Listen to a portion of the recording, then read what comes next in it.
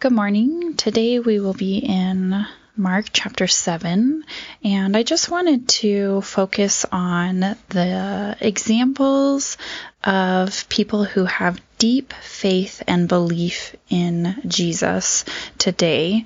Because yesterday we talked about just this dynamic of the people in Nazareth who did not believe that Jesus could be the Son of God and doing these things, and it impacted his ability to perform miracles in that way.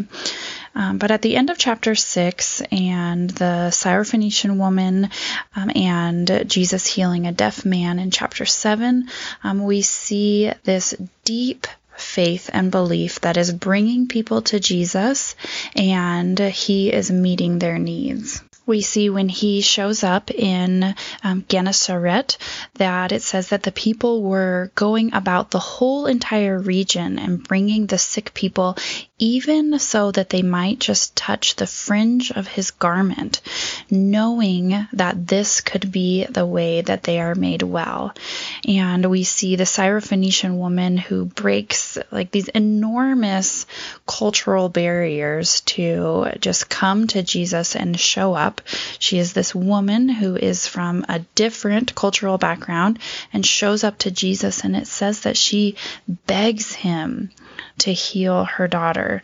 And the same of the deaf man, again, crossing these cultural boundaries to show up to Jesus. And again, it says that he begs him to heal him. And so these examples are so different from the encounter Jesus has in Nazareth. This belief in Jesus' power is so pure, so real, and propels these individuals to come wherever Jesus is and be met by his power. And Jesus honors their faith and their presence before him, and they are made well. And when I read these passages, I am mostly just humbled and so thankful that faithfulness is one of the fruits of the Spirit. Because when I think of these examples and just try to explore them, I don't know if I have ever had faith like this.